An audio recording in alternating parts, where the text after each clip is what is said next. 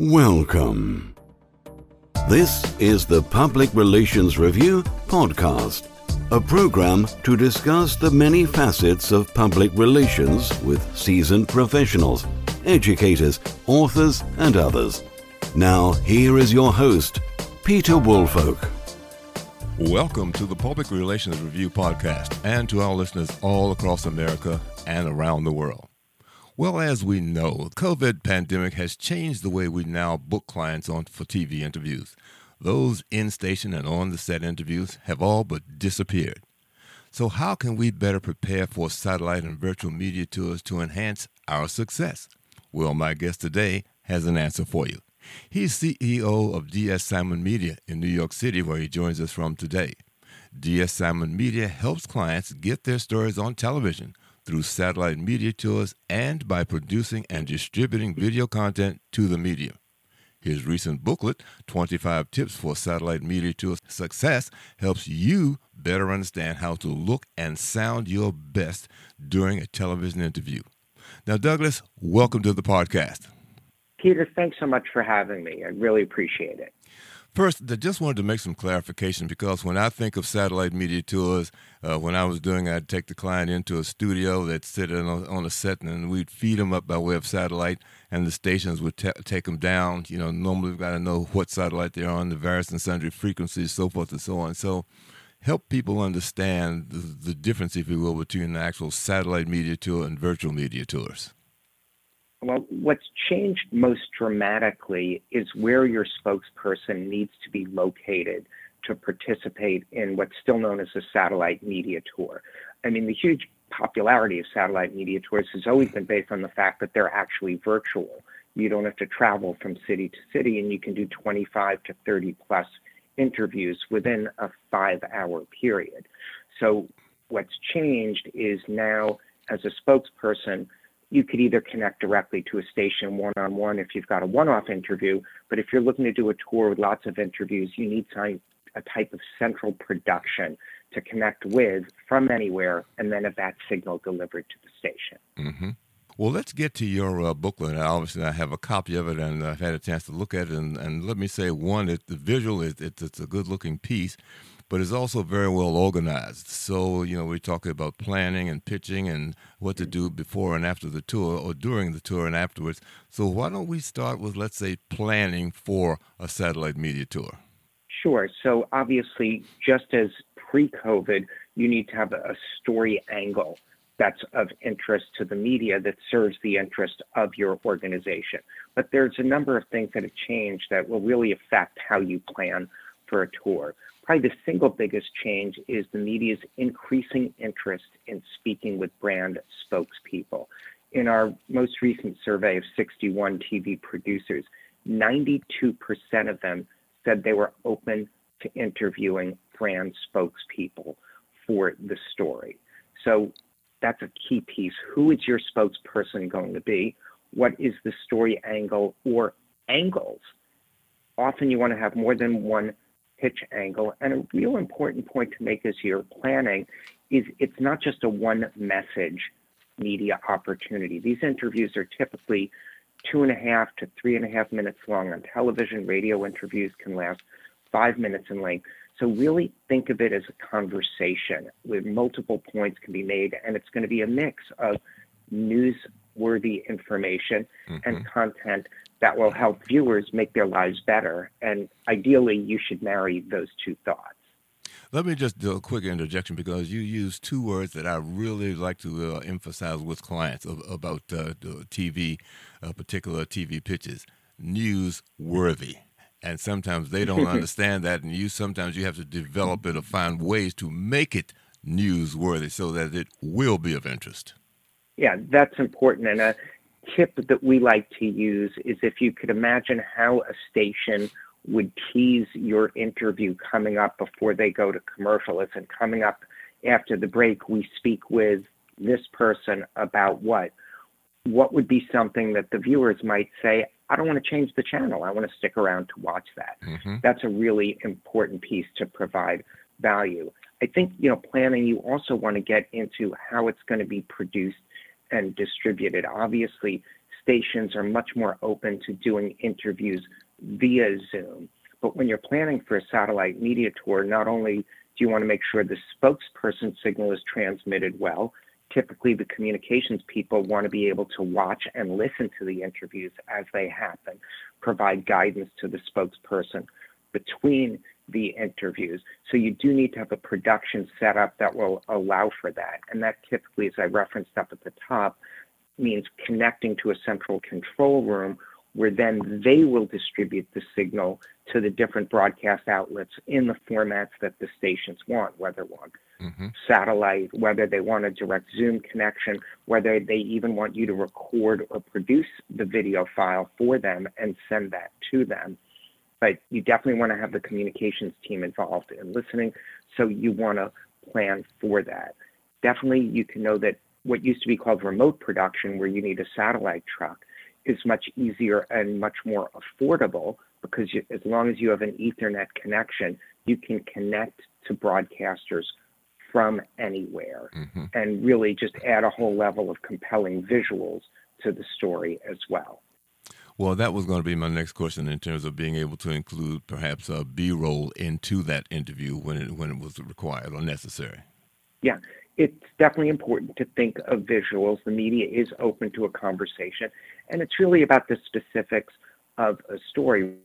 We recently did a campaign for the formerly the San Diego Zoo, on an update to what they're offering. There, obviously, the visuals of the animals were pretty spectacular and important to have them looking at the highest possible quality. So you can judge each story that you do based on what are the visuals. It can be B-roll. It can also be a live demonstration. And as an example, we did a healthcare piece, and it was about telehealth and telemedicine and trying to encourage more people to make use of that during the earlier stages of COVID so that other health conditions wouldn't be as problematic for them. We actually had the doctor communicate with stations through the telehealth portal. So the first question that was asked is this what my experience would be like if I had a telehealth appointment? And the doctor was able to say yes and go from there. So visuals can be an important factor, and they need to be planned in advance. You can also plan multiple pitch angles to try and reach the largest number of journalists possible. Basically, you'll still communicate the same information. It might just have a different emphasis or a different order. Well, as part of that planning, I noticed that you mentioned in here as well that there should be a contract drawn just so everybody's on the same page and no misunderstandings about cost, that sort of thing. Yeah, I think that is important to really understand, what the services are that you're receiving. Are there any guarantees that are included? Are there additional distribution that will be made available as part of it? We're seeing an increase in clients wanting to add streaming television to a satellite media tour because you can so well target where it's going and also support a satellite interview that might take place, say, in Cincinnati by doing streaming television to reach more people in Cincinnati who may have seen the morning show. But it is good to know what you're going to be getting and what you're agreeing to pay so there are no challenges later. For instance, do you have B-roll that you can provide, or does it need to be shot and produced to make the interview the most effective for you? That should all be worked out in advance. Okay. Now, I know you'd mentioned pitching, but you also have another segment that you talk about pitching and preparation. So expand a bit on the pitching as well as that preparation. Sure. And, we have an in-house media relations team, so we're able to get some feedback from the media beforehand. And as a communicator, if you're considering a media tour, you might want to reach out to some of your own media contacts to gauge their interest in, carrying that segment. What's important to remember is there's been such a dramatic change in media opportunities. And we hear PR people say this all the time, that it's just nearly impossible to get your story on cable news, which have overwhelmingly turned to political news coverage. Network newscasts and morning shows have also gotten tougher and tougher to get your story out. So where the opportunity is on local TV stations, which are really counter-programming. Even right before the election, the week before, they only spent 36% of their newscasts on political news. They understand if you're a political junkie, you'll be watching cable news show that aligns with your political interests. Mm-hmm. So it's a great opportunity for other content. And local news collectively has a larger audience than both cable news and network news individually. So it's a great opportunity. But what that tells you for pitching and preparing is, can you develop a message that will have specific local information? Mm-hmm. That's going to increase interest. One of the other things I've noticed from time to time, and I know this is a high hurdle to clear, is that there are some local stories that do reach the national networks. It might tie into something national that they're thinking about, or somehow or another the station pitches it to them, and the networks will buy into it.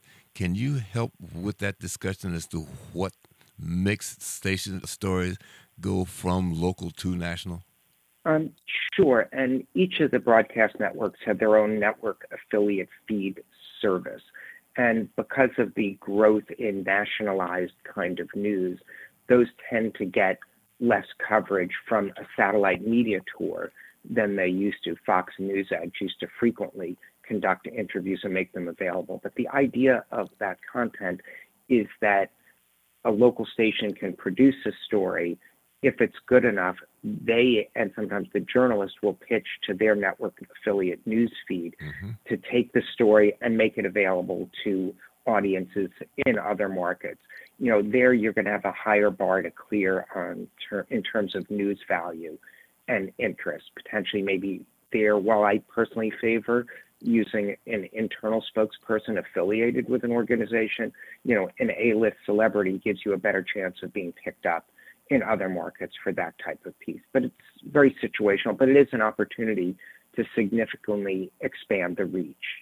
Mm-hmm. Now, one of the things that you mentioned in your booklet here is that using local market data to help increase bookings. Help our listeners understand how that comes into play. Sure. For instance, if we did a campaign, with a large organization that has affiliates in different markets, there might be different scenarios. It might be economic data, how many people are employed in a market, what types of products are popular in a market, what are their needs. I mean, an example would be, a lawn maintenance campaign. If you were to work on something like that, or pest control, there are different pests in the Northeast than there are in the Southeast, in the West, in the drier states. So there's local specific information. And that's really the beauty of the media tour, whether it's a virtual, connected by satellite, or even if someone is in a studio, if people come to go that route, it's very easy to have specific information for each market. We've done campaigns where, it's about improving, the school grounds, making them more environmentally friendly. And in each market, we were able to point to schools that had programs that were available for local residents to participate in. That makes it highly relevant, gives you a better chance for getting a larger number of interviews. Mm-hmm. Well, one of the things that you have in here that I really, really like from my perspective, and I can talk from both sides of the table on this one, so both sides of the mic, if you will, is taking control of your message.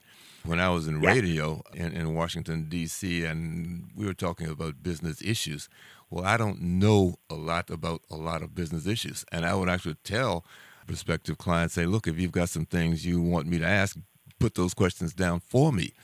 Because what I try to tell folks is that if I've got whatever it is, 30 minutes, 60 minutes to fill, and if I don't have questions in front of me, I'm going to make them up. and you don't want that to happen. So be sure that you bring questions or provide questions to the persons that will be doing the interview. Exactly. And it's called actually a confirmation document. So there's the pitch material to get them interested in doing the interview. And, if you take a step back and think of a morning news anchor and what their morning is like, they're doing story. Then they'll get a commercial break and probably go to traffic and weather when the anchor has some downtime. That might be the actual first time they look at, oh, who's next? It's, Jane Doe from XYZ company. Oh, what are the questions we've got? That might be the amount of preparation they do. So providing them with questions, it's usually 4 to 5 questions in a Q&A format. We find more than 90% of the stations will ask those specific questions. And even before the interview, the producer can get on the phone with the stations. Great, we're ready to go. Oh, do you happen to know what the first question is? We'll be able to give that feedback to the spokesperson so they're ready for the conversation. A couple of key tips about creating the question. Questions shouldn't be highly commercial in nature, but they should lead to potentially a commercial answer. They should also make the person asking the question sound intelligent. So if there is data, it's okay to draft a question. You know, I was surprised to see in your research that 48% of the people in Cincinnati have this scenario. How can they best address that? You know, that's like, oh, great. It makes them look like they did research that they prepared. So the more you do that, the more you increase the likelihood they'll take what appears as a Q&A that could go anywhere and make it a much more controlled interaction between the media and your organization, which, you know, is a benefit to the organization. Okay, we've done our planning for the tour. We've developed our pitching and our preparation. Now we're actually getting on the tour. So what should we be doing once we actually get there? Well, once you get there, you'll have already conducted a tech test to make sure that the person's audio and video quality are strong and compelling and will work for the segment. We're big recommendations if you need an Ethernet connection, if you're connecting to a control room via Zoom, and that goes if you're connecting to a one-off interview with a station.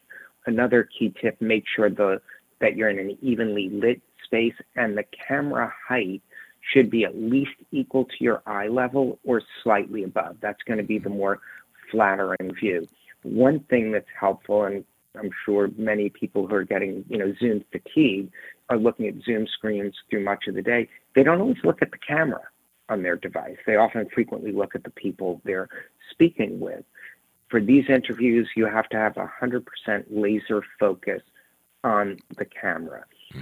Even with all that preparation, the spokesperson should log in probably about 45 minutes before the first interview to handle any tech changes that might come up. It's good to have a backup.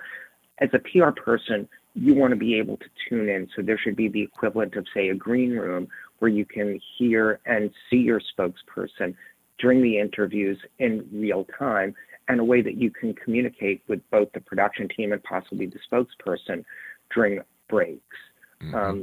Another key point to remember is not all of the interviews will be live. Depending on the story and the subject matter, it might range between about a quarter or slightly less will be live to over half or 2/3 on something that is tremendous news value. Before each interview starts, make sure the production people let you know when it's scheduled to air. You don't want to say good morning. If it's going to be on the afternoon news show, you don't want to say, hey, this is launching tomorrow when it was last week.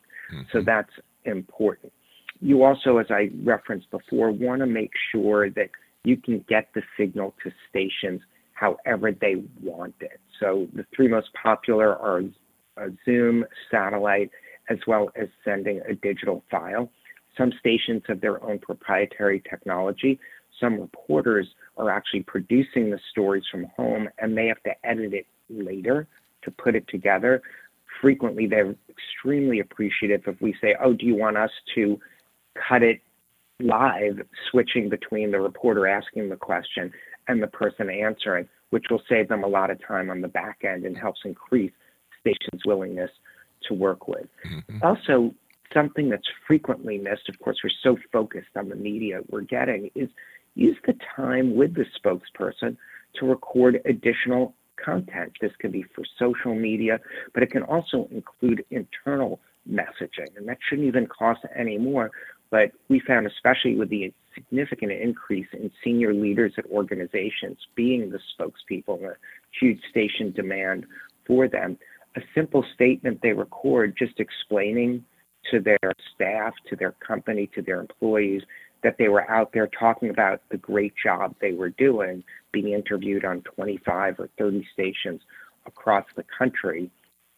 That's a very powerful and compelling message to share internally. And what we've seen is you can't put internal communications and external in completely different silos. In fact, one of the most powerful uses of a satellite media tour is for senior leadership to actually communicate with employees in the specific town where the interview airs, and they will be sure to hear it. And it's far more credible if you compare what they say in an internal memo versus what they've gone out in public and made a statement about. So I think that's a really great opportunity to consider how you can address internal audiences with this external content. Okay. Now, you also have a quick section on what to do after the tour. Right. As I mentioned, video content may be created during the tour. You have to have an approval process ready to go so there's no big delay afterwards.